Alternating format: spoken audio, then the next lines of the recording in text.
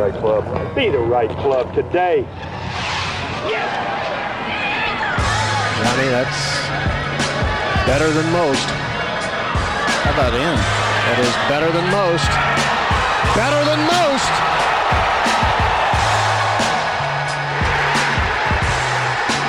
Expect anything different? Ladies and gentlemen, welcome back to the No Laying Up podcast. Solly here. It feels like it's been about 3 months since we've done this. Big Randy is here with me in a hotel room in Toledo. Hello, Big Randy. Hello, Solly. Great to be here. We are live with the boys. DJ Pie and TC are in the Kill House. Hello, boys.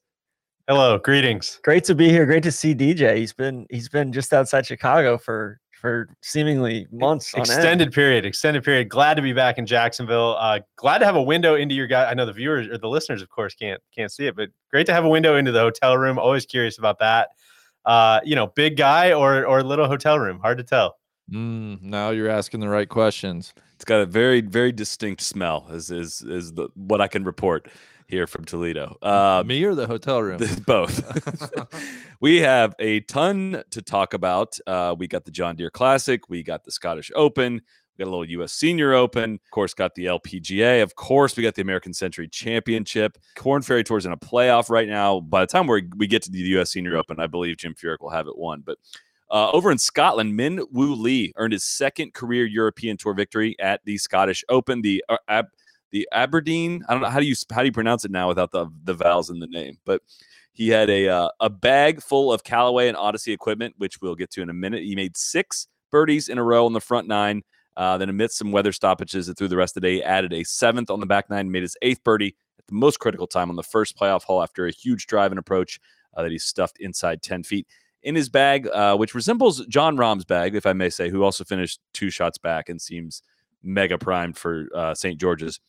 An Epic Speed driver, 9 degrees, an Epic Speed 3-wood, Apex TCB irons, a full suite of Jaws wedges, Chrome Soft X golf ball, and the same putter that fellow Aussie Mark Leishman uses, an Odyssey White Hot OG #1. If you want to deep dive into the specs, check out a detailed What's in the Bag post on the World of Wonder section of Callaway's website. That's CallawayGolf.com/wow, WOW.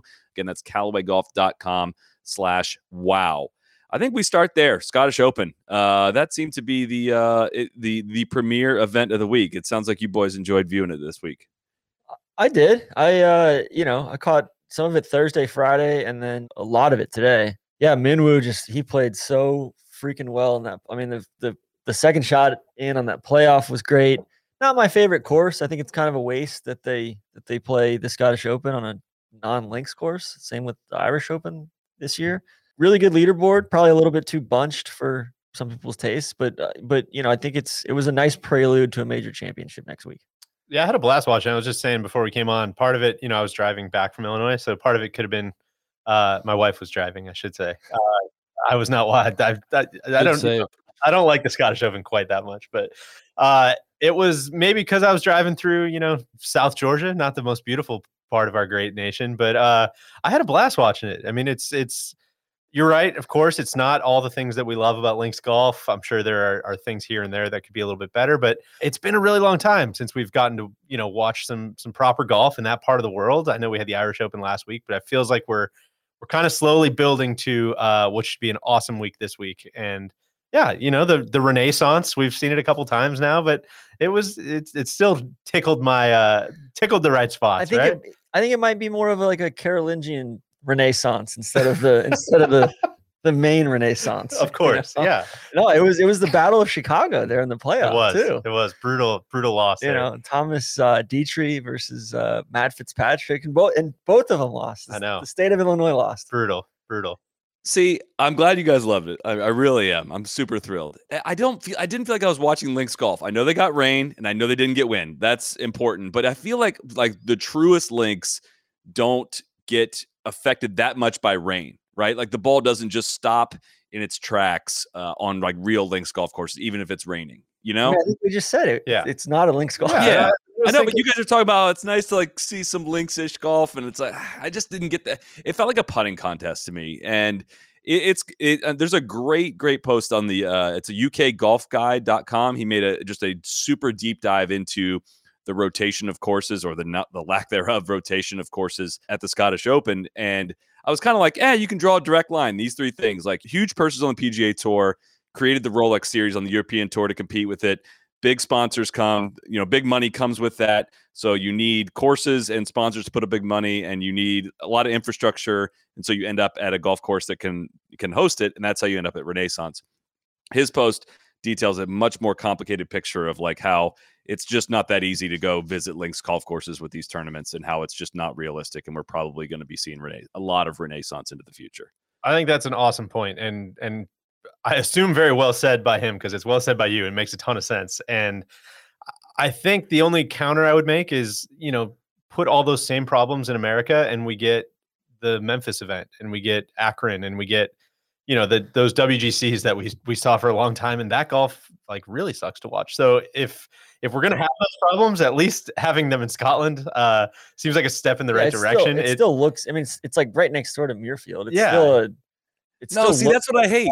No. That's where you're losing me, because it's like this is the one thing we kind of had, or the hope we had. If it's all going to start looking like stadium PGA Tour golf, which again, if they get some weather, they get some wind, it's maybe a different picture. But just like to see it, the answer be money when we always know the answer is almost always money. It just makes me die a little bit inside.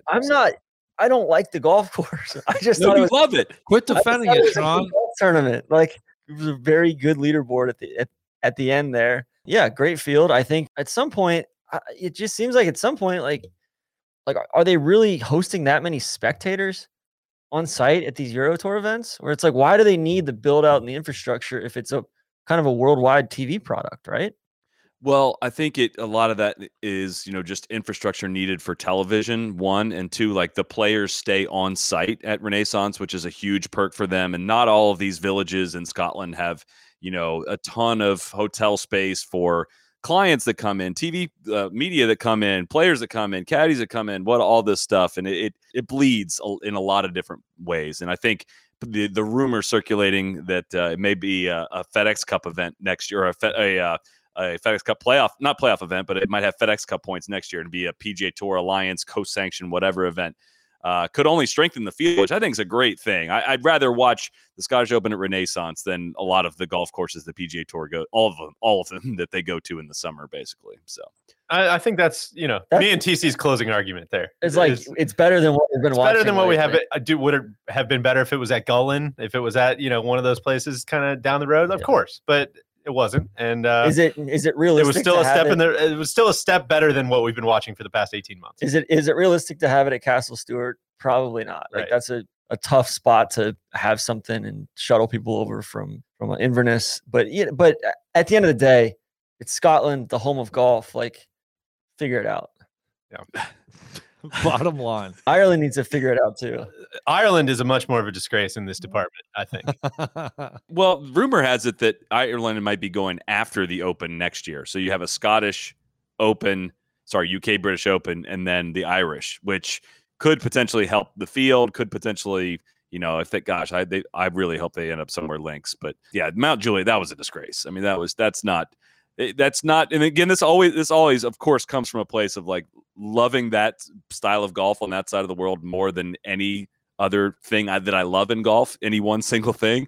That's where the frustration comes from. And if it sounds like bitching, it's really coming from a place of passion, if you will. I mean, I'll also say, like, on the Euro Tour, I just like it because it just looks like such a different broadcast. That's a big thing for me. I enjoy watching it because it's just, and then that was laid bare today. Oh no! Split screen with the I'm sure John Deere. We'll get into that. But I had this was my top note for the week. I almost forgot to mention it, but the difference between the announcers rolling right into the PXG commercials was one of the most things of all time. Where you just get like, here we see Lucas Herbert is trying to go back-to-back weeks. We'll see if you can do it after the break. If you don't play our fucking piece of shit, PXG, kaboom! It was I almost startled my wife, drove off the road. It would have been very jarring. I love the presentation of it, kind of the minimalism of it. Yeah, it's just a better TV product, and it's so much less cluttered. And I watch the Euro Tour when they're in Cyprus when I can, or when they're in the Canary Shout Islands. out to the Bullet. Like, yeah, great week there. Yeah. I mean, it's, there's just like the golf course. Sometimes like the weirder, the better, right? Like that DLF one in India, To your point, I think that answers a lot of like, it is possible to broadcast golf in a way that is like appreciated, right? It's not, we don't have to Amsterdam it up. But another big incident that happened at the Scottish Open this week, I believe this was Friday. Rory McIlroy was getting ready to tee off with same pairing as Jon Rahm, and a fan of some kind comes under the ropes, goes and reaches into Rory's bag, tries to pull out his driver, fails, gets the head cover, and pulls out a wedge of some kind to the stun, like just general amazement of everyone standing on the tee box before they realize that it is not a prank. It is a very real, kind of disturbing thing that happened. Randy, what's your initial reaction to what we saw? Everybody's a threat. Bottom line, I don't know what else you can say about it. I think there were a lot of good takes that I read about it on Twitter and elsewhere. It's both. I think there are some funny things about it, and then I think you have to start with that. Objectively, very funny. Exactly. If you want to go into the hypotheticals and, it could have been a lot worse. Yes, of course. So I think it's truly it's a glass half full, glass half empty. I don't know. Just a weird thing. Adam Fonseca at Golf Unfiltered tweeted out a great video, like the prolonged video of it. And it was a lot more creepy than it looked just in the quick highlight that they showed.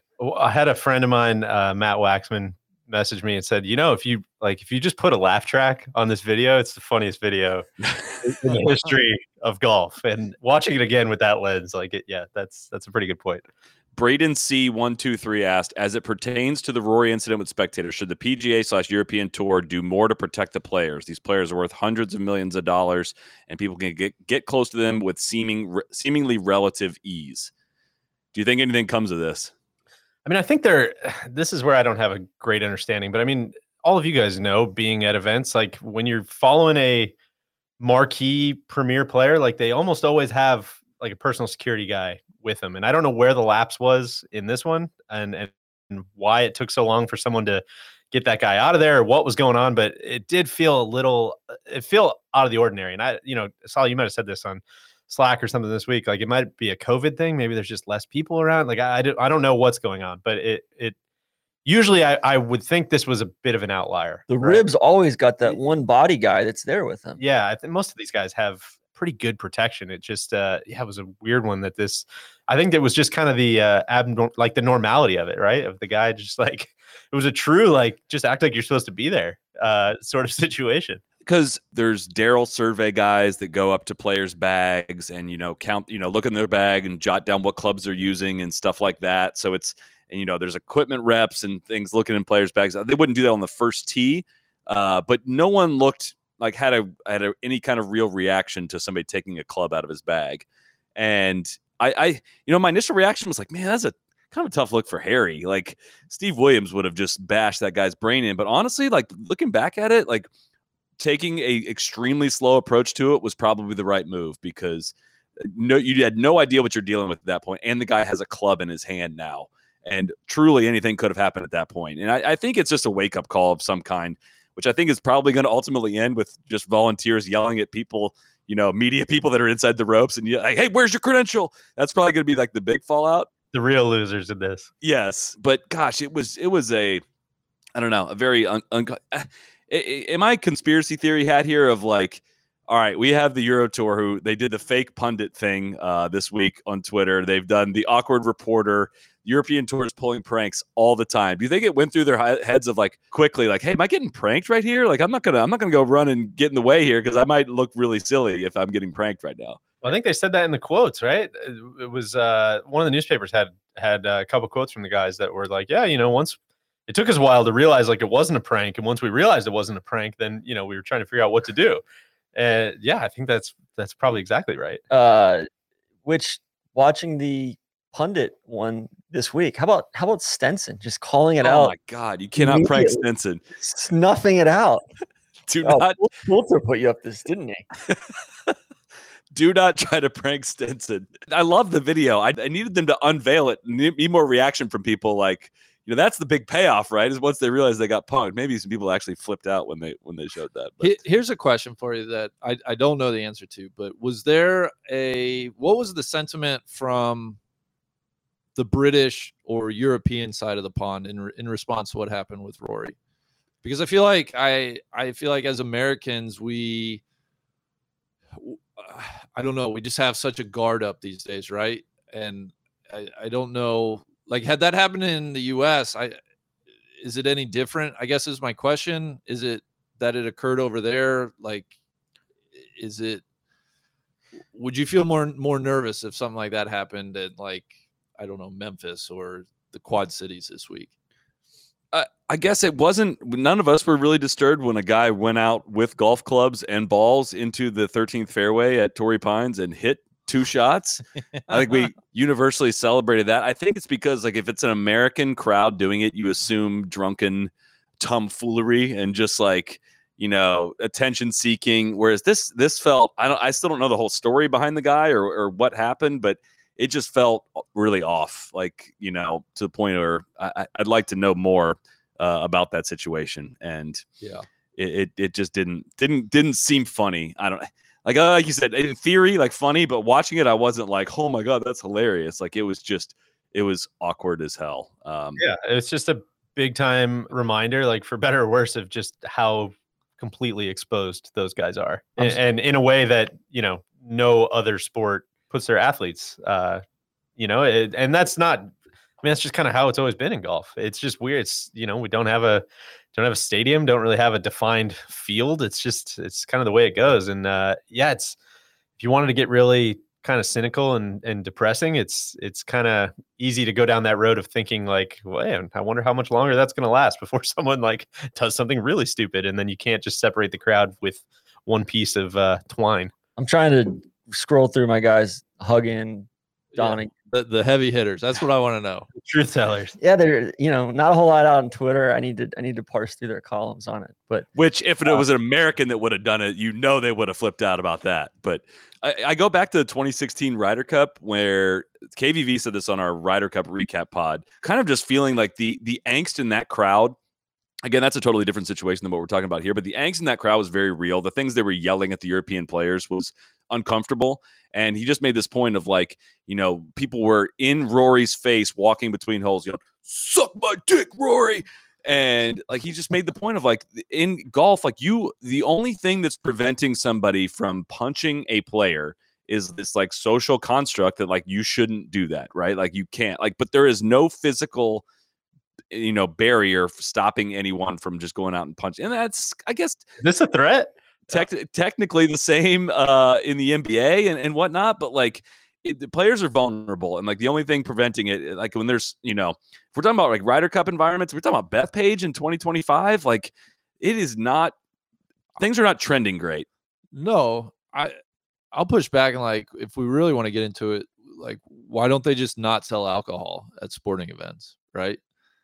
Like, I feel like there are steps you can take to, if you really, really wanted to mitigate certain things like this, like, you could take steps. But counterpoint, why do you giving money to charity? Yeah. Also, counterpoint, this was like Friday morning, right? Yeah, this was like 8 a.m., which, as many people pointed out, I mean, like, maybe if the guy was drunk at that point, he's going to be loaded whether they're selling alcohol or not on site, right? Yeah, it's more so, I guess, for the Ryder Cup. More broadly speaking, I think most of these will be as a result of alcohol. I don't know. I just feel like they make so many trade-offs in the name of the dollar that, I don't know. It probably is going to take something very bad to, like, really shake things up, I would guess. And in this case, it would have been the pound. An important distinction. I'd like to talk about Minwoo Lee a little bit. Please. He's 22, second career European Tour victory, former U.S. Junior Am champ. Hell of a good stat on this second win. Did you see this as well? With his sister? His sister, yeah. So his sister, Minji Lee, like 9th or 10th or top 15, I think, player. Top one swing in the world. Top one swing in the world. She has won the Vic Open twice. he also won the Vic Open. She was runner-up at the Ladies Scottish Open. So they could have had his first 2 wins almost. They would have doubled him up, which I thought, Randy, I thought you'd like that stat. I thought that was pretty cool. Well, and you skipped over there. I think they're the only brother and sister to win the Junior Worlds. Randy, I didn't even know that. Or the Boys and Girls Junior. Yeah. She won it in 2012. But I mean, I think he was fun to watch. Super, super promising. You know, I'm preaching to the choir here, but like super promising player. And it seems like the last few years he's missed too many cuts. He's been missing cuts like over 50% of the time. And it seems like his best seems to be very, very, very good. It was cool to see some emotion out of him at the end there too. Definitely. Aussie golf, hot in the streets right now. No doubt. I know he's he's top mates with our guy Curtis Luck. I don't think there's anybody that Curtis talks up more than he's from Perth, right? Than him. Yeah, he's a proud WA man. He's got quite like I don't understand his results because he has one of the most enviable swings in golf. Like it's truly a almost flawless golf swing. I mean, I don't pretend to know a lot about the golf swing, but he is the swing that I want. That I'm not really necessarily working towards, but that's exactly what I would want my swing to look like. So hopefully he's like one of those guys. It's just like, you know, not everybody's Jordan Spieth, not everybody's Justin Thomas. Like, you know, it just takes a minute sometimes, right? And I mean, Saul, you got to remember the guy should still be in college. He should still be in college. Yeah. You know, we say this all the time in all kinds of different contexts, but it takes a while to learn how to travel, learn how to play, learn how to manage your time, all that stuff. And hopefully he's starting to get it matched up because he's a fun young guy to watch. I feel like Thomas Dietrich is kind of a similar case too, where he had a couple solo seconds last year. I think he's won one Challenge Tour event, but seems like he made a big time putt at the end there. But yeah, just you know, super talented, good collegiate career, and just hasn't. He's stuck on tour, but he hasn't gotten over the hump as far as winning yet. Right. So it seems like good things are ahead for him, but he's 28 now. Yeah. So those two, Minwoo, Thomas Dietrich, and Jack Sr. all got into the Open as well through I don't know, is it still Open qualifying series, or I don't know what they actually call it, but basically as the top 3 finishers, not otherwise exempt. Also Marcel Siem for winning at the Challenge Tour event in France. Also got it.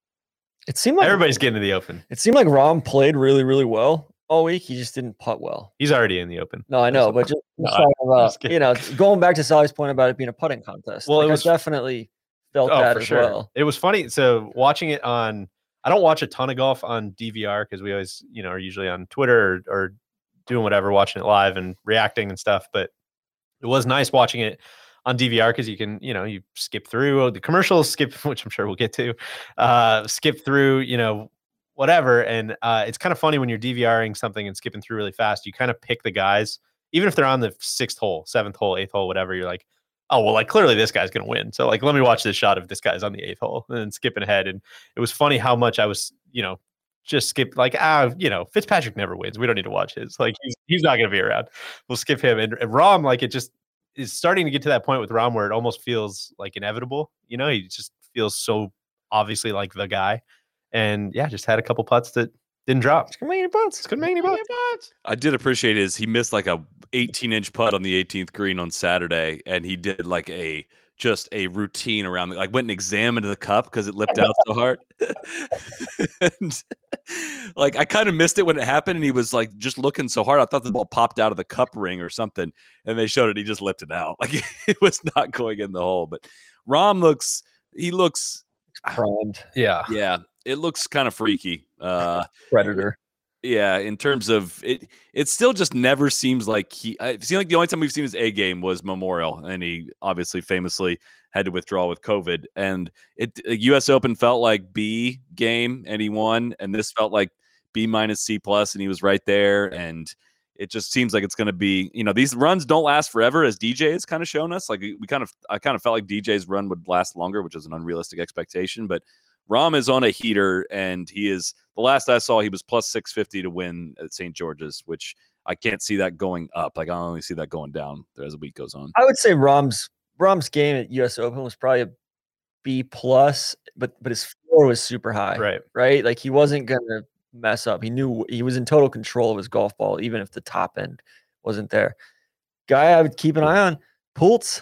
63 today. He's got to, you know, I think he's going to try to get into that Ryder Cup contention to just not have to waste a captain's pick there.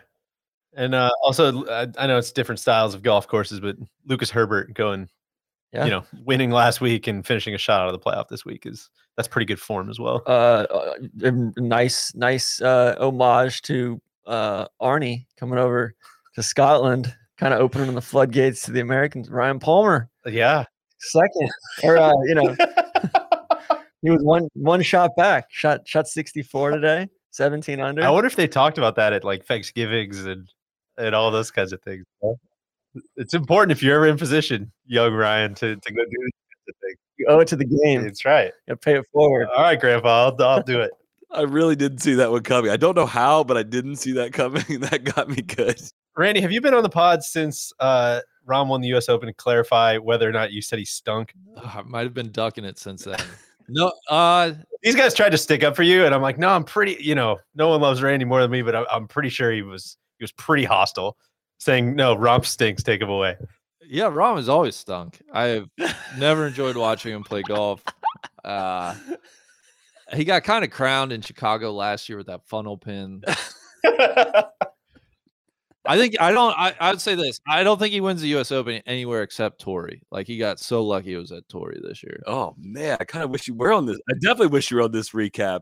This is spicy a month later. Solly, I have a bone to pick. We're re-entering the DJ era. He's world number one. Back to number one. Great week from DJ to get back into number one. That's definitely going to help everyone understand the world rankings better. One other thing from Aberdeen, who might be among the best players in the world right now. I'm blown away by this run Richard Bland is on. I knew that's where you're going. I knew it. He finished tied for 15th, which, I mean, it's a good result, good field. He was tied for 4th at the Irish Open. I mean, we're a couple Saturday, Sunday, we're a couple rounds away in San Diego from him being literally the best player in the world right now over the last month and a half. I think just to break this up from wherever we're about to head, it's time for a quick break to check in with our friends at the DraftKings Sportsbook. It's my favorite sportsbook. It's also America's top-rated sportsbook. We all love using it. It's easy to navigate. It's got plenty of instructions for new bettors, nearly limitless ways to get in on all the action. Again, listen to this incredible offer that they have for this coming week. All you got to do, place a pre-tournament wager of $1 on any golf outcome to be eligible to cash $50 in free credits if a golfer makes a birdie. That's 50-1 odds on any golfer to make a birdie during this weekend's tournament. 50-1 odds on an offer like this does not come around often. So sign up for the DraftKings Sportsbook app now to get in on all the actions. DraftKings is safe, secure, and reliable. You can deposit and withdraw your funds at your convenience. So download the top-rated DraftKings Sportsbook app now. Use promo code NLU when you sign up to turn $1 into $50 in free credits if any golfer makes a birdie this weekend. That's code NLU to turn $1 into $50 in free credits for a limited time. Only the DraftKings Sportsbook. Must be 21 or older, New Jersey, Indiana, or Pennsylvania. Only new customers only. Winnings paid out in site credits. Restrictions apply. See DraftKings.com/sportsbook for details. Gambling problem? Call 1-800-GAMBLER or in Indiana, 1-800-9-WITH-IT. Randy, bet on Richard Bland. You won't do it. Hell yeah, I will. To win? I'll bet on the top 10. Last note I had was JT had an extremely solid week. Again, I know it's kind of a PGA Tour-ish setup, but just that's felt a little noteworthy going into. It's still impressive to fly totally a few thousand miles, go over, play well. I thought there were a bunch of guys like Xander played well. He was 14 under. Scheffler played well. He was 13 under. Well, they all took that boat. Did you see the Golf TV tweet? I did. So they didn't fly. They all took that boat together. Yeah. Sam Burns, 11 under. Why didn't Spieth play? I don't know. Maybe he's just prepping. He's already won, in my opinion, next week. That's a good point. Big Bob McIntyre. He's got nothing else to prove. He already won next week. Bob McIntyre played well. Podrick played well. Zalatoris made the trip, 10 under. So, I want to see Fitzpatrick and Spieth play against each other in singles at the Ryder Cup. Prove they're not the same guy. Yeah. I only had one more thing on the Scottish Open. Did you guys see the Wade Ormsby ace? I did not. Ace number 12 today. And for that very cheeky prize, it was 204-yard shot. They gave him 204 bottles of whiskey, which is an astronomical amount of whiskey. It will last me many lifetimes. I just want to, is that a good prize? Bad prize? Curious how you guys felt about the 204 bottles of whiskey. How do they tax it? That's a great question. You know? There'll be duties out the ass, probably, right? Yeah. Yeah, what you have to? Yeah, I can't like fly with this, man. What do you want me to do with all this? Well, I assume it all gets who shipped to him. Who was the guy that won it was Heineken and like Kobe Similar- beef for similar life, situation. I think. Well, that used to be the thing if you won the event in Japan. It was like Dunlop Phoenix. Yeah, you got a lifetime supply of Kobe beef. And now that's a prize. I guess kind of what I'm getting at is where does this stack up? And This seems like a mess. Like how do distributorships like across state lines alone are like extremely messy. How do you ship, 204 bottles of whiskey? I don't know how that works. Maybe it's a bluff. Maybe they're like, no, we're not actually going to send it to you. Maybe it's like little airplane size bottles. Did not say what size bottle. That's another good question. I just wanted to talk about it. I think it raises some interesting questions. Yeah. Well, I wanted to talk about how they handled the transition as we transitioned to the John Deere. How the Golf Channel handled the transition from the Scottish Open to the John Deere. I want to say this up front. Like, I don't know what they're supposed to do. Like, they had a weather delay. They had both things going on at the same time. Like, the Bills need to get paid. Like, I get it. You're trying to fit two things in the same hole. Like, it's tough. I actually kind of like the split screen. I was vibing with the split screen. I once love they entered their commercials, it was like, oh god. Well, it was just every time they like maybe I don't know. I like I said, I was watching on my phone, but maybe you guys saw it different. It seemed like every time they cut to like the quote unquote PJ Tour was a commercial, right? Like you're watching the Scottish Open full screen, and then it's like, all right, and by the way, the John Deere's going on, and we're gonna take a break. And the whole vibe was very like, we are monitoring. We are monitoring these two events. We just want you guys to know that. We can't possibly show you both of them, but we are monitoring them. Yeah, it's like, do I need to watch every single shot from Sebastian Munoz? Who's the other guy that like off-brand Fratelli? He looks like if Fratelli and Ted Scott had a baby. Brandon Hagee. It's one of the Fratellis. Shout out to the Goodies. Like on the first or the second hole of the John Deere. Meanwhile, an exciting three-way playoff is going on. Yeah. No, I get all that. And if there was some like lever to, that if there was some like fan interest dial that they had there, I don't think we'd have any of these problems. But the issue is much more like contracts. It's PGA Tour time, and there's different sponsors and obviously different like commercial loads. Could this have been an opportunity? Could this have been the Cock's time to shine, though? That's a good point. Did they underutilize the cock? I think they did. They could have put that Sebastian Munoz shank on Peacock Premium. That was awesome. Peacock Double Secret Premium Plus. Yeah. Peacock Premium Plus, I think. Maybe, just hear me out. Maybe NBC doesn't need to broadcast every fucking golf event in the entire world because they couldn't. Well, LPGA ended up getting rained out, but they literally didn't even have a channel to put the LPGA on this week. It was on delayed. Can't show it. I got the American Century. It's on NBC. What do you want me to do? Does the LPGA get a refund?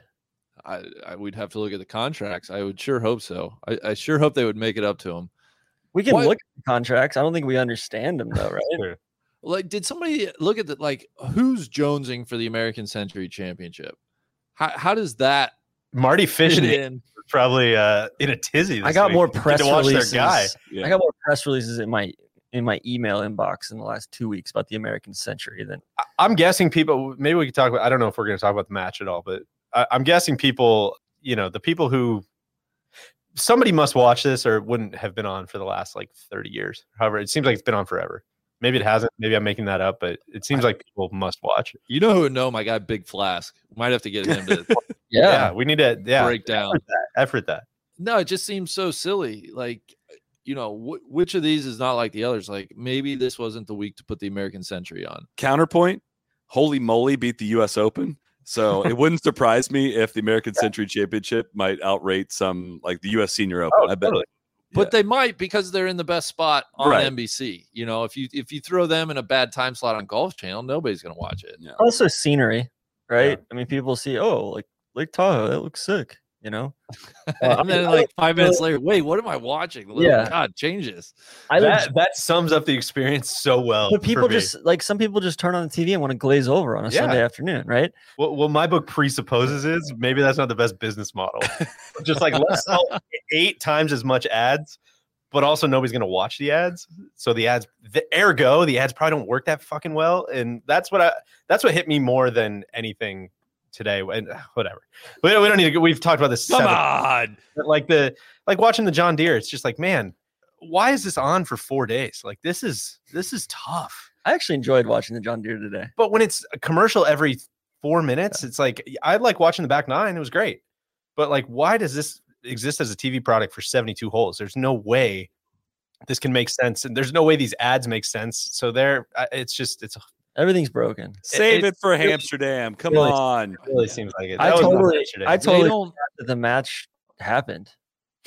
Like I wouldn't even thought to bring it up if you hadn't brought it up. Again, as we've said many times, it was not the match, it was a match. But no, it's Capital One's the match. Capital One's a match. When we get there, I'll stick up for the match. I enjoyed watching. Well, Randy, you're hanging out at the Capital One Cafe down the street. Denver. I found my coffee shop in Denver, and it is the Capital One Cafe. Are we going to talk about Ches Fest? Yes. Go ahead. Take us away. Or do you want to acknowledge Lucas Glover first, or do you want to talk about the guy that finished T18? To talk about Lucas a bunch Glover. of huge Lucas Glover fans, but I think everybody would agree that was not the story this week. I think Ches Fest was the story, but if you think we should start with Lucas Glover, then you're running the ship. Lucas Glover's great. Huge fan. Like psychologically, to play that well year after year after year after year and putt that poorly takes such a toll on you. Yeah. What a mentally strong individual. Like what a decade. Yeah. Just going through that for a literal decade, man. It's crazy. And like he's kind of running away with it today. And like outwardly on the broadcast, they're saying, he's missed a couple, like a 1.5 2-footer. He's missed a couple of these this week. Yeah. They were steering into it. Which shout out to Andrew Catalan and the gang. They had a little vibe going. I thought this week. Yeah. No, I don't. I mean, Glover's not like Morikawa on the short putts or anything like that. But it's real though. I mean, he's at 120th in strokes gained putting coming into this week. He was 19th this week, 5th on Sunday. And so that's the kind of thing. It's like what we say with Hideki, right? Like he just hits it so freaking good every week that if he gets the putter going, he's going to be there. He's the one guy that I think should be pre-approved if they get rid of arm lock putting. He should be pre-approved to keep arm locking. Grandfather did. Well, and he was on the podcast back in 2017, like when because his career looked kind of toast there for a little while. I mean, he had a good run there. Obviously, won the U.S. Open in 2009. Shout out to the Majors Deep Dive Pod where we gave you if it was a podcast bump. It was. A lot of people were calling it out as a podcast bump. But part of that podcast was kind of like, hey, who's who's T2 after 2 rounds? Lucas Glover. Hey, who's sitting at T3 at the blah, blah, blah British Open after 3 rounds? Lucas Glover. Like he was around a lot more than I remembered and probably a lot of people remembered. And then he fell off there, in the mid, like 2014, 15, 16, whatever that was. He had some, more missed cuts than made cuts probably in that run. And then 2017 around his career resurgence, we had him on the pod talking about it. Maybe it was 2018 that we had him on. It was very unfortunately timed with a very public personal matter he had happened to him at the Players Championship that year that people are still very, very, very eager to make the same joke that has been made for the past 3 years, even on one of his most triumphant days. And you're probably missing like a pretty interesting story there of a guy that had like a career resurgence, for lack of a better word, and now won 10 years after winning for the last time, 247 starts in between. I tried to like estimate it today, like, how many fucking hotel nights that is, like how many flights to catch, how many courtesy cars, and listen, you made a lot of money along the way, but like all with the goal of like winning tournaments and to go 10 years in between it. I thought it was exciting. I was happy for him. He fell to like below 600th in the world in 2014, like 12, 13, 14. I think he had the knee injury in 12, and then 13, 14, he really struggled. But even like starting in 15, or I guess last year, he missed 10 cuts in 22 events, but he had 7 top 10s in 2019. Yeah. And seemingly like a lot of those should have been wins, seconds, thirds. Like it seems like he's just been playing really solid for a while, right? Like this is not a surprise by any means. And I was very happy to see it for all the reasons you mentioned. And I think the other cool thing, like, he like went and got it today, like in a massive way, right? Birdie's 5 of the last 7, gets up and down on 18 out of the bunker to win. And I mean, it's just, I don't know. It's fun anytime somebody like really authoritatively slams the door. That's 64s are fun. That's good stuff. Now, do you want to enter Ches Fest now that the warm-up act is off stage? I think we can. I mean, I think we're going to talk about Ches Fest for a while. So I think we can, Ryan Moore, they had a good stat on the broadcast today. Ryan Moore he's one of like 12 players, I think 12 or 14 players to make the FedEx Cup playoffs every single year of its existence. He was 194th on the standings going into this week.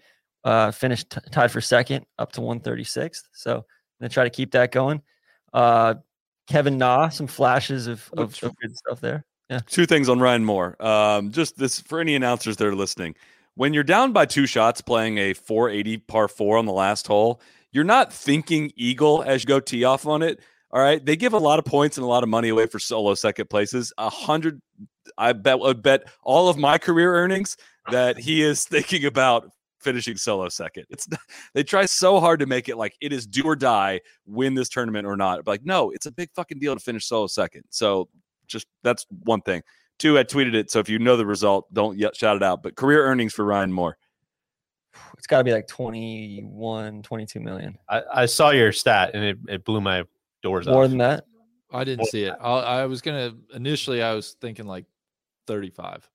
31.67, not counting FedEx. It's probably closer to 35 with FedEx money. 38th all time in career earnings. Crazy. And can probably just go and do whatever he wants and never get stopped. He's I think a fascinating guy. He's been low key on towards the top of my list of guys that I think would be a great podcast. And maybe people know him or have talked to him a lot and are either enthusiastically nodding or rolling their eyes. I don't really know much about him. I think that's why he interests me a lot. But yeah, would love to hear more. Going down, it was just an interesting mix of guys like Kevin Na, Adam Schenk hit Kevin one. Na, like that was a good one. I know we say this all the time, but like, man, how did you not see that one coming, Deej? Come on, what an obvious top 10 pick that should have been. Adam Schenk hit one like 90 yards over the green. Always cool to see the car path play a role. That's always fun. It's so frustrating watching Luke List down the stretch because he short-sighted himself so many times today, and came back with a couple good birdies down the stretch. But man, it was just like you're so talented. It's crazy that you haven't won yet, and you just tugging a wedge here or there or missing on the wrong side of the hole. It's like, man, and like I know it's not easy to win, but Scott Brown, he's out there doing it. Sebastian Munoz. Really listen to his music. Munoz looked like he shot 63 first round, with 67, 67, and then shot 71 today. No, that was not a shank. That ball went backwards. Like that ball like exited the screen near like the bottom right corner where it says live golf. Like that's where it exited the screen. I've never seen a shank look that bad. It was quick into the line drive section. And then he had 2 or 3 more that were just low squirters to the right that he just hated right off the club face. Lebioda, he's hot. T8, 65 today. You want to talk about the best player in the world? Yeah. Oh, him or Richard Bland, I think. It's got to be. Brian Stewart, sneaky T8. The Irish contingent wants us to note how hot Seamus Power has been in recent weeks. They're going to get mad if we don't mention that. So I'd be remiss. It looked like Cameron Champ was wearing fly fishing waders today in his rain pants. And then and that brings us down to Ches at T18. Well, how would ZJ have handled the gun range, popping off there this afternoon? The broadcast finally had to address it. If you're hearing gunshots, trust me, it's a very safe neighborhood. There's a shooting range nearby. But it's like Harding Park, right? Don't they have the same thing? Yeah. All right, so that brings us to Ches Fest. For those that have no idea what we're talking about, including me, because I was out almost the entire week. So we do thanks to our friends DraftKings, we do a preview show every week. Everybody gets 100 hypothetical nuggies or noogies, as the franchise likes to call them. It's spurred a bunch of inside jokes, a bunch of really hard laughs, a lot of very sweaty palms on Sunday afternoons because nobody wants to lose. And so if you don't know what we're talking about, that's what we're talking about. We do those pick shows every week on YouTube, and sometimes we roll them into the podcast. But Neil, I would say uncreatively picks Ches Reavie almost every week. This week, he decided that it was going to be Ches Fest.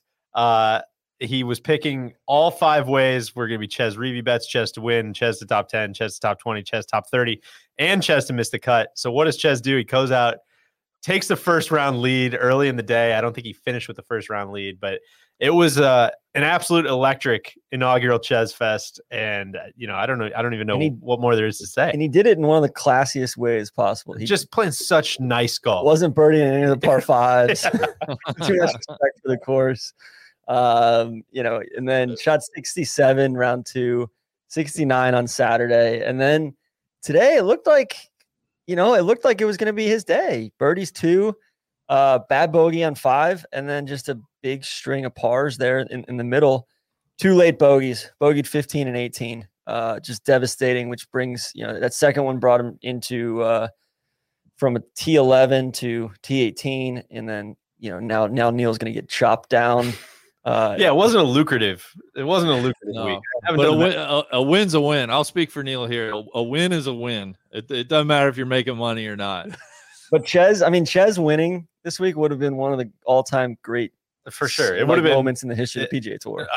Couldn't have said it better myself. Or Ches finishing T31st or worse. Would have been one of the all-time best moments. We had two outs there on the river, and we didn't get either, unfortunately.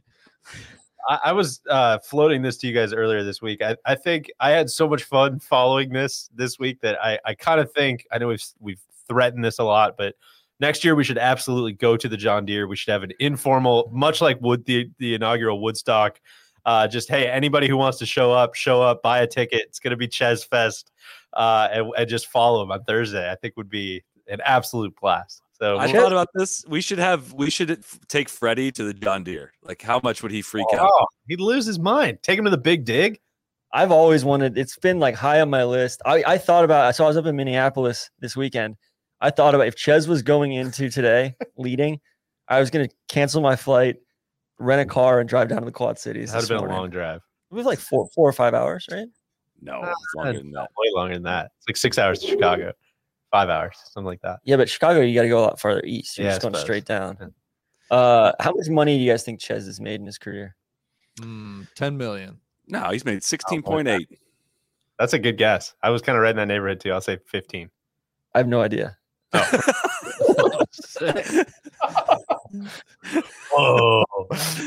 I got an excuse to try. He's been hanging at Ches Fest all afternoon. I'm guessing 18 to 20. I'll say 19. He has made, let's see. I was sick. I thought he was ready with it. How do you get to? I know my way around. I know exactly how to get to career earnings. Don't you worry about that. Of course, the tour website like reloads every time you scroll. Exactly. 17.8. I was 1 million off. Wow, what a guess! It's 5 hours and 27 minutes from the Twin Cities to the Quad Cities. Very worthwhile. Yeah. My wife would have killed me. Well, so close the book. I mean, I know we got some, as Neil said, we got rain during the headliner is never good. That's never a good festival. That doesn't vibe, mar the 3 great days of music that were played. Exactly. Prior. No, they made it work at Woodstock, certainly. But yeah, keep an eye out for Fest or Ches Fest. Ches Fest could be Friday. That could be a golf tournament that we could put together. It's a whole thing. But keep an eye out for that. It was just so Ches cool. Fest 22. It was so cool to see the community rally around Ches. Our friend Stephen Britton played with Ches in the Pro-Am this week and said, hey, he's absolutely flushing it. It was flushing it. Yeah. He's out of the pouch this week. How about Maverick? 18 pars. 18 pars. I mean, on a Sunday at a major is usually good enough to win. Unfortunately, not at the John Deere, though. What a resplendent performance, though. I think that's one of the cooler rounds of the year. Very proud of him. If it was anywhere else besides the John Deere, if you hadn't picked him to top 10 in the aforementioned DraftKings thing, I would have been awestruck by it. But a couple birdies would have been really, really cool today. I enjoy watching that golf course. It's fun, yeah. There's some fun holes. I thought they set it up really, really well today.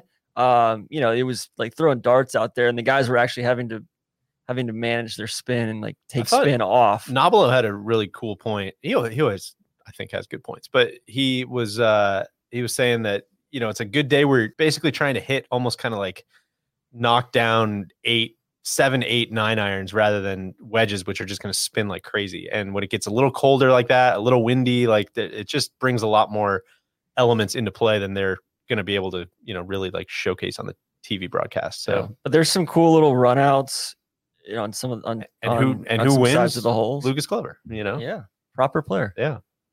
No glove in the rain. Still, I just don't understand it. You got to have, just with my glandular issues, it's something I can't wrap my head around. But Sully, do you not have good like calluses? Like, is I that got some it? calluses? It just. I think the heel, the heel of my hand, the club slides on that. I don't know. I can't. Like once the glove gets worn on the heel, like I got to replace it. Let's go. I actually find that when my hands like shrivel a little bit or when it's super wet, no I glove actually is get better. more tacky. I'm with you. Yeah. It happens like once a year, twice a year, where you're just like, oh, it's a no glove day. Excellent. Shout out to Tim Snell, who in our Gearhart event brought out dishwashing gloves and played golf in it. And it was very much a serial killer move, but it also looked like it. It also kind of looked like it worked, and I kind of wanted to experiment with it. But a true Chaz Reinhorn situation. I want to call out Zach Johnson, T34, unacceptable at the John Deere, sir. Unacceptable. 71 today. Unacceptable. I hate that. The schlonger kind of got schlonged too. I thought he was going to do some schlonging, but he got a little schlonged today. Truly have no idea what Adam Long's going to do ever, any tournament ever. There's nothing that comes, build up to a great event, great round one day. You don't know what he's going to do the next day. He might be the microwave man. That's what I was going to say. And also I saw he's first alternate now for the Open. So and he's probably in because people are just getting in. Yeah. He misses so many, like he's missed 12 cuts in 17 events this year, but it seems like he's been contending when he makes a cut. Yeah, he contends. exactly. Since we've been recording, Jim Furyk just closed out the U.S. Senior Open, 8th player ever to win a U.S. Open and a U.S. Senior Open. I watched a good amount of that. I actually watched a decent amount of that Saturday night, and Omaha Country Club we had a great crash course that our boy Ben did this week. It's on our YouTube channel if you missed it, on Omaha Country Club. Looked like a very uncomfy course. A lot of just really unique shots that guys were having to hit up hills, and talking about some of the shots where you had to not spin it too much. And it became a little bit of a avoiding divots and a mud ball fest because the USGA is not playing the ball up despite having crazy storms and a golf course that was struggling there in the middle part of this tournament to deal with 95-mile-an-hour winds and towers toppling over and all that stuff. But got the tournament in, and Jim Furyk, one of the guys that is actually following up on that guy's going to terrorize the senior tour when he gets there mantra, which everyone gets when they turn 50. But congrats to my great friend Jim. Very cool. Very cool. Proper player. That crash course was one of my favorites to watch. There's they all do a good job of this, I think, but they the goal is, I think, when you get done, like, to feel like, man, I really want to go play golf. Like, that place makes me want to go play. And Omaha Country Club is Perry Maxwell, pretty tip top of that list. the Midwest Associate. I won't say I watched any of the tournament, but respect that it exists. Congratulations to Jim. I cannot watch Jim Furyk these days, and all I can think about is like Fluff is he looks too old to be carrying a bag. I'm just worried about him the whole time. He might be able to retire on this one, so I think Fluff's doing okay. I'm sure he's doing okay. I just wish he would, take care of himself, buddy. Don't overstrain. We're seeing a pretty solid career resurgence from Mike Weir. Yeah.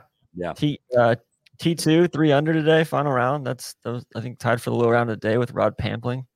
There was a drivable 4 that Fred Couples hit driver on, and Mike Weir hit 3-wood on, and put it in the green side bunker. Like, Weir is bombing the ball. Things might have flipped when he was playing behind you at the Greenville, the BMW Celebrity Pro-Am, TC. Yeah. Yeah, he was in a dark place at that point. Did you speak to him at all? I did. Give him any words of wisdom or anything? No, I was like, man, that guy won the Masters. Yeah. He's playing ahead of me. And the franchise is caddying for me. That's wild, man. That's true. Yeah. Well, good on him for flipping it around after that. What do you want to do next? The match? You want to ride for the match, big guy? I'll ride for the match. Do we want to talk LPGA? Do we want to do match? What do you want to do first? I want to talk LPGA because I'm pissed. I think TC's mad as hell. I think Austin Ernst was going to win that thing today. This is such a perfect TC thing. Like, so the she started got canceled. Well, and to be clear, she started the round 8 shots back. Yes, correct. She birdied the first 2 holes, and then they took her off the course because she got too hot. They took her off the course. They red flagged it. I know she was going to make a move. I think Danielle, the mud hen, was looking to make a move as well. For those that weren't following, Mr. Randy, what happened this week? They're in just outside Toledo, Sylvania, the Marathon LPGA. One of the more, I think, one of the better stops. Kind of annual non-major stops on the LPGA calendar. Is that where the light bulb company is based? Sylvania. Yeah. Well, I know. I mean, I'll look that up, Randy. Go ahead. Sorry. Toledo's the glass. So I feel like that's got to be right. It very well could be. Yeah. I feel like this tournament ended on day one when Nasa Hataoka shot 61, took it mega deep. Shout out TC. She's named after the NASA space program. It was a big week. It was a big week for space in general. I got deep into it was good to have a long road trip. I could catch up on all this UFO news that's been going on. That's 100% like serious. The last 2 or 3 weeks. Yeah. Yeah, they have a lot of stuff they can't explain. But yeah, NASA is named after NASA. It's safe to say that she lifted off. It's a joke. Yeah, right. That's what everybody thinks it's a joke, but it's not a joke, which makes it even better. So anyway, she was up by 6 going into the final round. Terrible weather, as Solly and I can attest, looking out our hotel room window. Very bad weather here. So they ended up, they sent some groups out this morning. It was going to be a slog. Tomorrow's forecast, unfortunately, didn't look any better. So they called it. So NASA wins, 6-shot victory. Everybody just reverted to their scores after the end of round 3. Elizabeth Sokol and Mina Harigay tie for second. Yuka Sasso sniffing around, tied for 5th. She's playing well. TC said Austin Ernst was tied for 5th. Just kind of a disappointing week, certainly for the local folks who, this is like one of the biggest sporting events in Northwest Ohio. They don't have any pro sports teams around, so just kind of a shame that the weather didn't work out. Well, first time in 36 years it's been washed out on Sunday. I thought it was interesting. This is NASA's 3rd 54-hole victory. Really? Jesus. Dustin Johnson. Yeah. The new DJ. Yeah. No other real hot takes. They were, like we kind of mentioned earlier, their coverage was getting all whopper jaw because of all the other golf, but we can probably let that lie for a week. Also, just want to say, thinking about Jane Park, husband Pete, and their little girl Grace in the hospital down in Dallas, trying to figure out kind of what's going on with her. She's been having seizures and all sorts of stuff. So thinking and praying for you, Jane. Yeah, and Tiffany Joe has been publicizing a GoFundMe that's out there that you can support the Park family as they're going through a very, very difficult time, and we can tweet out the link to that as well. So, echoing TC's sentiments there. Up to Montana, the match that seems like it was 2 months ago. I think at this point, Randy, you're a huge match guy. Take us there. I thought it was cool. So I didn't get to see the first few holes. I was recording a podcast, I think, as it was, and I turned it on. First of all, it looked gorgeous. I think I was personally interested. I have been skiing at Big Sky. I've never been up there in the summer, so I was curious to what it would look like that time of year. Listen, I'm a huge Mickelson homer. Everybody knows that. But where I think Phil does a really good job, and where I did think like I was drawn in, was one example in particular. Like when he got Bryson talking about his how he reads putts, like that was genuinely very interesting. Randy, people don't want to hear that shit. They want celebrities hitting golf shots. Fans don't want to know how the game works. They don't want insight into how guys play. They don't want anything about their process. They don't want to hear how they warm up. They don't want to hear what they're thinking between shots. They want to see celebrities. That's it, man. I don't know what to tell you. I know you think you enjoyed it, but you didn't. Well, they did see celebrities. You saw Aaron Rodgers. No, I know. I'm messing with you. Like, yeah, of course. It's fucking awesome. I don't know why guys aren't mic'd up. Like, it's the best. It's the best. But I wanted to give credit to Phil because I think Phil is able to bring that out of Bryson in that format. And I think Phil's presence at the match, like if you substitute Phil out for another guy, that could get very stale and just like nobody's really talking. So I guess I wanted to give him kudos for almost being that on-course commentator, analyst. Like he more than anybody, I felt like, was getting me entertained in the golf. He does a really good job, I think, in those formats. And listen, like, was the golf, like, I don't know. I kind of take the rest of it, but just hearing him and then getting Bryson, like being able to see some of the best players in the world and listen to them go through like the pre-shot routine and exactly what they're thinking, exactly what they're trying to execute. I think that's interesting. Especially at elevation. Yeah. Too, which that adds another variable, and it's an interesting thing to track. I didn't get to watch a lot of it, but the parts I did see, I came away with one very key question. Does it have to be live? Can it be a day late? Because it was, 5.5 hours or something? I think that's where the gambling comes in, right? Gambling and fundraising, and maybe if they're on air, like I just don't. That's a true, like, I don't know how the contracts work. Like maybe they have to be on air for a certain number of hours to make the buy worth it, to make all the ads worth it, to make the gambling worth it. Like, I'm with you though. I think as a TV show, I mean, if you cut it down to either 9 holes, or if you cut it down to like a pre-produced like 2-hour show, I'd be way more in. But I'm guessing they're probably handcuffed by some things there. Because I think from what I saw, the Bryson douche factor was not turned up. Like he felt like a little dialed down. I mean, I saw the very first hole when he brought the duct tape out and for Brady, and I was like, and I thought like 5 hours of mic'd up Bryson might break some people. But the parts I did hear was kind of like he didn't, like ham up his answers too much. They were asking about his diet and like figuring out how he's relating his diet to, speed and stuff like that. I was just like, yeah, dude, that was like a really good, honest human answer. Like you weren't trying to do too much with that answer. And like if you acted like normal like that, people might have some affinity towards you. It's also like, God, those guys are in such an unenviable position. Yes. Like JT, Fill that much time. JT, like achieved almost the impossible. I think in the first, the Tiger Phil, when it was, Brady and Manning and Raining and whatever, like with how great he came away from that. Like it's such a not normal situation, right? And you've just got so many people in your ears, so many people around, so much practice, all this stuff that's just like, yeah, be normal like that. Be funny. No, be witty. Like not even normal. Like this is going to be hilarious. Go be hilarious. Hold on. We got to hear from Taco Bell real quick. And then we're going to hear from, we got the president calling in, and then we're going to do, blah, blah, blah. We have this many brands. We're going to do this, blah, blah, blah. Yeah, now go. Funny. Yeah. Such a hard spot for those guys. So yeah, I'm with you. But yeah, and that's where another guy, like when Barkley's involved, like he is so good.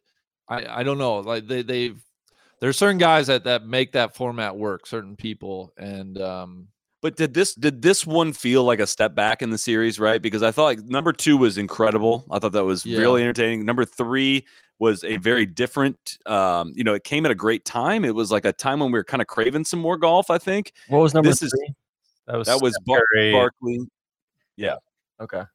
And that's where I would say is probably just where it fell on the calendar. Yeah. And like the time of day, like I think that's where it fell short. And I think that's valid. I'm not like starving for more golf right now.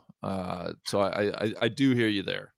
Which there was some good golf played from the little bits that I saw. Like Tom Brady played a lot better. Aaron Rodgers, like every time I looked up, he was draining putts. Like that was, I do think it is interesting to watch athletes perform under that scenario. I honestly, truly couldn't care less who wins. The trash talk and stuff like that is honestly kind of tough.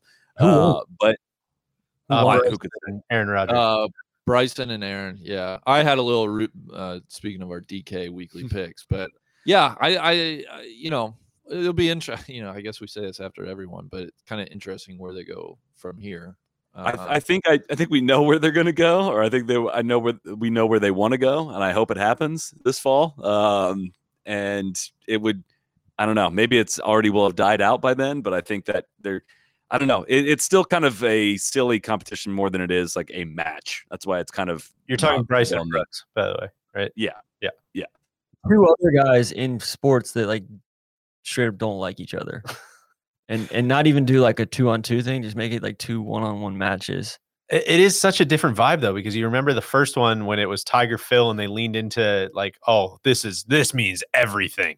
This is going to be the most hyped up competition ever, and then you got to treat it like a real serious golf competition, and then that loses a bunch of the juice, and it's a really hard spot, I think, to make those interesting and dynamic and all those different things for that long. And I think Yeah, I don't know, man. It's a tough spot. I dug Aaron Rodgers just kind of seemed generally disillusioned and kind of like Disinterested. yeah, kind of disinterested, but also kind of zen. And I was kind of in on his whole ethos. Well, he was just prepping for the American century, right? That could be right. Yeah.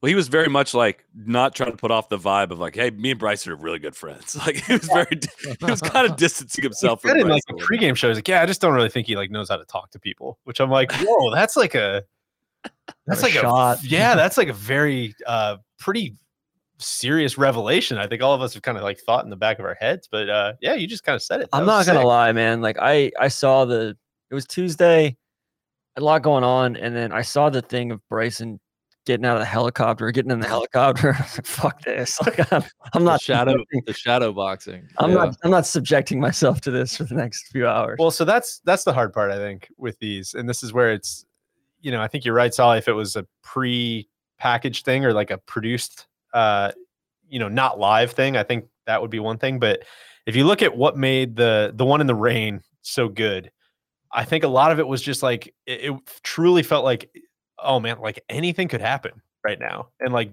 that's the point of live sports, right? Is to watch and just be like, man, I don't know what's going to happen. Anything could happen. And they got really lucky because, Brady holes out and then he rips his pants and like people's mics are not working and, people are calling in and it just had all this like natural spontaneity to it. And I don't know how you create that naturally. You know what I mean? Like they have everything's just so buttoned up because there's so many moving parts. And there's so many sponsors and there's so much like TV stuff. And I don't fault them for this at all. I don't know how the hell you would do it, but like, it's so hard watching it. I watched maybe 2 or 3 holes of it and I'm just like, I'm good, man. Like nobody's actually going to say anything interesting. Nobody's actually going to say anything like crazy or outlandish. And if they do, like, I hate to say it, but like, I'll just see it on Twitter. I don't need to watch this for 5 hours. It was kind of my takeaway from it. I don't know if you guys felt that way or I don't really fault anybody for it. It's just kind of how I felt. No, and I won't fault you for feeling how you feel. I think where I net out was like I found a couple things that were interesting, and like it was that, or I didn't find it like, God, what am I trying to say? Like it was just on a little bit, and I was like, oh, it's on, I'll watch it. Like, better than not. Yeah. I think that's where it kind of netted out for me. Like had I had other stuff going on and I couldn't have watched it, like, oh, okay, no big deal. But the other didn't, so I watched it. Taken by Montana. Yeah, definitely. It showed out beautifully. Like it was gorgeous. I think also with this one, this was the first one that I didn't really care about the question that was being asked. Like, I don't care about this match. Like Steph Curry, like lining up against the Tour pros. Like, I want to see how this goes. Like a +1 handicap can shoot 82 and that can happen. And Barkley, I want to kind of see how you handle this. Whereas like, Brady and Roger, this just didn't have that matchup would just seem like a bunch of ideas blended together into one. And it was not a must-see thing in that regard. But the only other thought I had while I was watching it was, remember when the first one aired and we were like, man, this is going to absolutely change how the PGA Tour is broadcast on TV. And then for like 3 weeks, they were like, yeah, it's going to be some hot audio out here. And then that just went away and now everything's exactly the same. I just wanted to point out the futility of trying to change anything. Oh, yeah. Yeah, that kind of made me laugh a little bit. Don't like the players, Randy. Nobody's interested in that. No, give me TikTok people. Exactly. Can't have too much of a good thing. In other Bryson news, I think Bryson was just destined to have somebody with the kind of energy on his bag that would take his literal bag and jump into his pool as they unveil it in a zany, super crazy way that Brian Ziegler is his new caddy, which was the plan all along, of course. If you've read the piece on golf.com, the plan was all along was for Tim to quit, on a Wednesday night into Thursday morning before a tournament that Bryson was defending. I'm just glad to see the plan come to fruition finally. Stolly, for not myself, I know all about Brian, but for anybody that doesn't know about his new caddy, what's the skinny on him? He is a coach of one of his many coaches, I believe. He's a Dallas National guy. I don't really know. Honestly, I don't know a ton about the caddy or whatever. He's not the do guy, is he? He very well could be the do guy. Maybe there's multiple do guys. And how do you backfill the do guy? If so, I think that, we'll look into that. Watching that video, I just kind of like dawned on me, like Bryson he's like the Nickelodeon golfer. Like he everything he does is like designed to amaze like 12-year-olds. Which I think there's something to that. I mean, I think, not everybody has to be edgy or crazy. I get it. It's not my thing, but, I guess I get it. A lot of money to be made in the Yeah, youths. that's kind of what I'm getting at. Yeah, I guess. But anyways. Kids are into, like, are we that fucked? Yeah, I don't know. Well, let me ask you this. So, Saul, you sent some shots at the golf.com piece. If everybody doesn't know what we're talking about, there was Bryson spoke exclusively to the one media outlet that presumably writes him a check to describe exactly how it went down, what's going on. This is the real story. I saw you take a couple pot shots at that on Twitter. Is there anything to add? I mean, where are you at here? You're clearly holding some cards. I don't know if there's anything else we can talk about. Clearly in a difficult spot as this goes. And I just found it particularly interesting that after the article went up, Bryson screenshotted it and shared to his Instagram to say, hey, go check out the piece on golf.com about what really went down about my caddy. And like that just like bothered me a lot, because it is, if anyone fell for that, like I kind of feel for you, like you are being sold to here. And like very clearly, like the story Bryson is edging to get in your face about what happened is so obvious not what happened. And it is, I can't, I'm just in a hard spot where it's like, this is the story now, that Tim has spoken and said these things. And I don't know who is believing this. I really don't, but that is what is going on the record now. And you can, you can come to your own conclusions on that. It should not be too hard to come to, though. All right, I have two takeaways here from this article. I'm just scrolling. I hope you're not stealing mine. Is it the helicopter hog? Yes, because Saul, you mentioned something very important there. You said on the record, and sorry, TC, let me take that one, and then please share your other one. But you got to think that this was like combed through, really like pretty carefully worded. I'm sure there's a lot of cooks in the kitchen. Confirmed. Yes, confirmed. That I'm sure there were a lot of people who were like, let's make sure we're really crafting the narrative, as so many really brilliant people are so good at doing. Getting out ahead of it. We're getting out ahead of this thing. A week after it happened. This paragraph, which was the only paragraph that I read, because everything else just went out the back of my head. Quote, now DeChambeau says he's looking forward to the next phase of their relationship, and he plans to take up Tucker on his standing offer this offseason of trying helicopter hog hunting. Illegal? I don't know do you guys know much about helicopter hog hunting? Because I looked it up on YouTube, and it is fucking harrowing. It's like the weirdest, most dystopian shit I have ever seen. It's outrageous. Where do they do it? Like Texas? Like Texas, and I think there's like some spots, down towards like Lake Okeechobee and stuff, down where stuff gets real Florida. It's exactly what you think. You go in an open chopper like you're fucking, storming the hill, and you're flowing around with a machine gun, just like gunning down wild hogs. That sounds really fair. Super fair. It's fucking Second Amendment, Randy. Look it up. But just in a piece where it's like, no. Let's just like make sure everybody thinks, everybody's very amenable. You guys are just a couple very normal guys, super normal relationship. This idea of like, make sure everybody knows that I do still want to get in the helicopter and gun down wild hogs. Make sure they know that as well. Because I'm totally down to do that. And I want people to know that that's the kind of thing I'm super into. Tim's got this whole transportation business. Yeah, so he's starting, which no business has gotten more free publicity in the history of publicity than Tim's shuttle service, which sounds great. He's looking to start he famously was a former caddy at Bandon Dunes, and now is starting basically a shuttle, like a luxury shuttle service, probably picks you up at the airport and drives you down that beautiful Oregon coast to Bandon. So yeah, that's apparently what he wanted to do and was going to go do that eventually anyways. And for reasons that were totally 100% mutual, they just decided to kickstart that right now.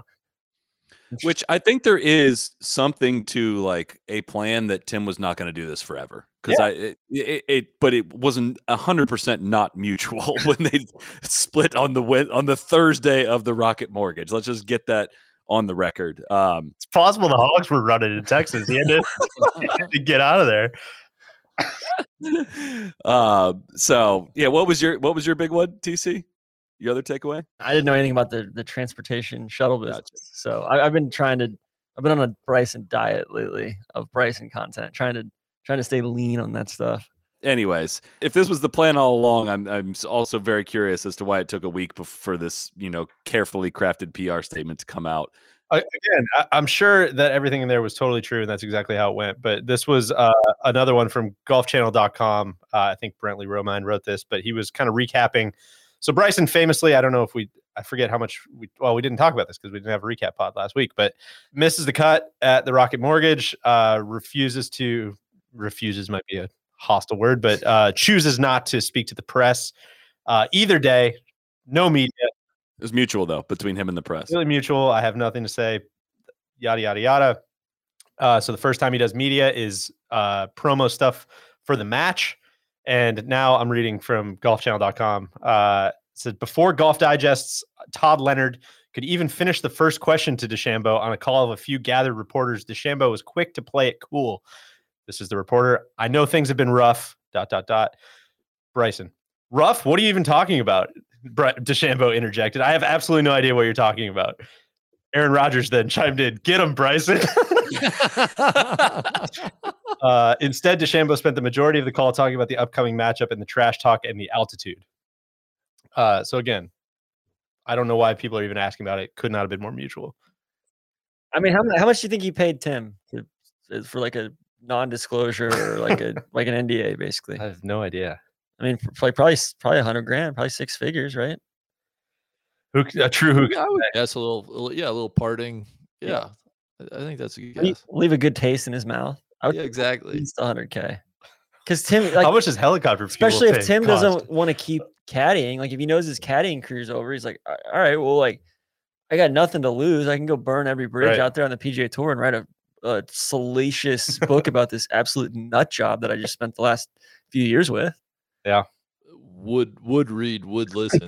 Yeah. Well, that's kind of what a lot of people are saying is like, man, what would be a really, and this is no free ads, I guess, but kind of, what I'd love to do is go sit in a luxury van, drive down the Oregon coast and just chop it up for a while. Like, here's some stories. Hey, let's keep driving. We don't have to go to Bandon immediately. Like, yeah. Oh, what is that? Tim, I'm going to drive. You drink. Okay. Oh, you drink and tell. Yeah. Tell stories. Anyways, that's pretty much all I've got for this past week. Bubba is out of the Open Championship. He came in contact with someone who was tested positive despite being fully vaccinated, is unable to make the trip to St. George's. It's going to be wild if somebody tests positive on the charter. Yeah. Because the entire charter is going to get wiped out. Right. So yeah, could not be much more excited to watch some Open Championship golf this week. We're gonna have a full recap or full preview podcast will be out Tuesday at some point. Anything else before we wrap up? Big Guy and I gotta find some dinner somewhere in Toledo that's not closed at 9 p.m. on a Sunday. Big news: tag ridings prevailed in a 2-hole playoff out in Colorado on the Korn Ferry Tour. This and actually tag ridings I think was in Mike Weir's group. Get out of ahead of me. He absolutely they were. There was a 2-group backup, and we ran into both of them in between holes. Tag was in front and Weir was behind, and we were the middle of that sandwich. When Tron's wearing a mizzen and main full. I always remember tag ridings too. I would always see him at sectional qualifying in Columbus, and he always carried his own bag. Never had a caddy, and I think he's kind of crazy. His last victory, only other victory on the Korn Ferry Tour. The Permian Basin Open in 2002. Oh, wow. God, we're praising Lucas Glover. Like, imagine everything Lucas Glover's going through, except for on the Korn Ferry Tour. Yeah, I mean, and or the fringes of the PGA Tour. Other such luminaries is Mark Leishman, David Bergano, Brant Snedeker, Luke Guthrie have all won the Permian Basin Open. And with this victory, Ridings goes from 138th on the Korn Ferry Tour list to 69th. So he won a tournament, and and unless he plays well the next few weeks, he's not even going to get into like the finals. That's wild. Only other thing, Angel Cabrera going to prison for 2 years. Had that in my notes. I I will refuse to speak until we hear from Billy Payne on this. He did not live up to the ideals that we expected. Sad story. It really is. I don't know. I don't have a take on it other than it just sucks. Well, it sounds like there are other cases against him down there as well. Yeah, I think he's just.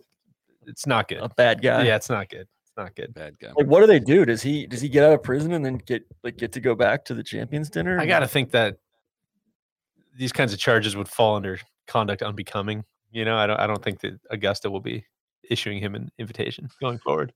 Augusta. US Open though, I don't know how they do that.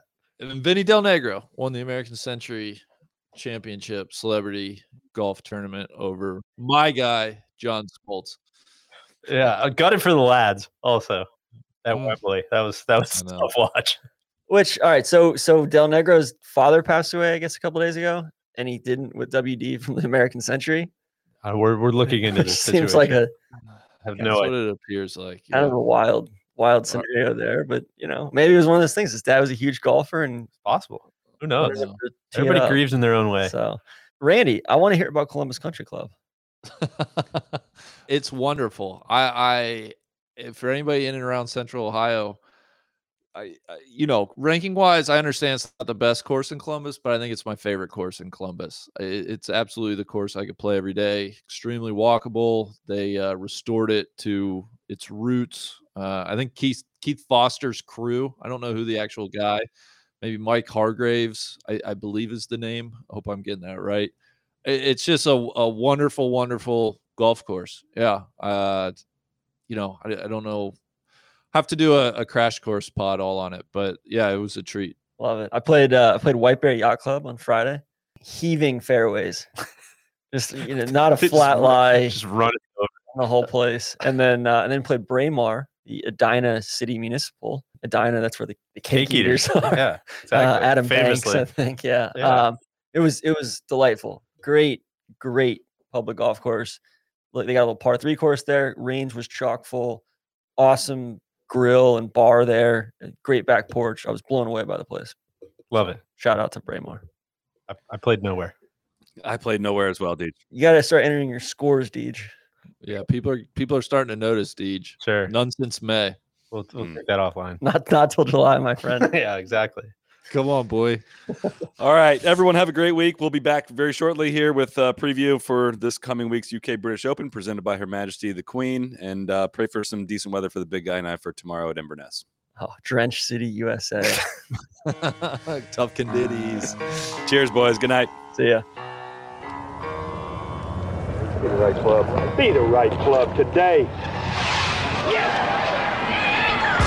Johnny, that's better than most. How about in? That is better than most. Better than most.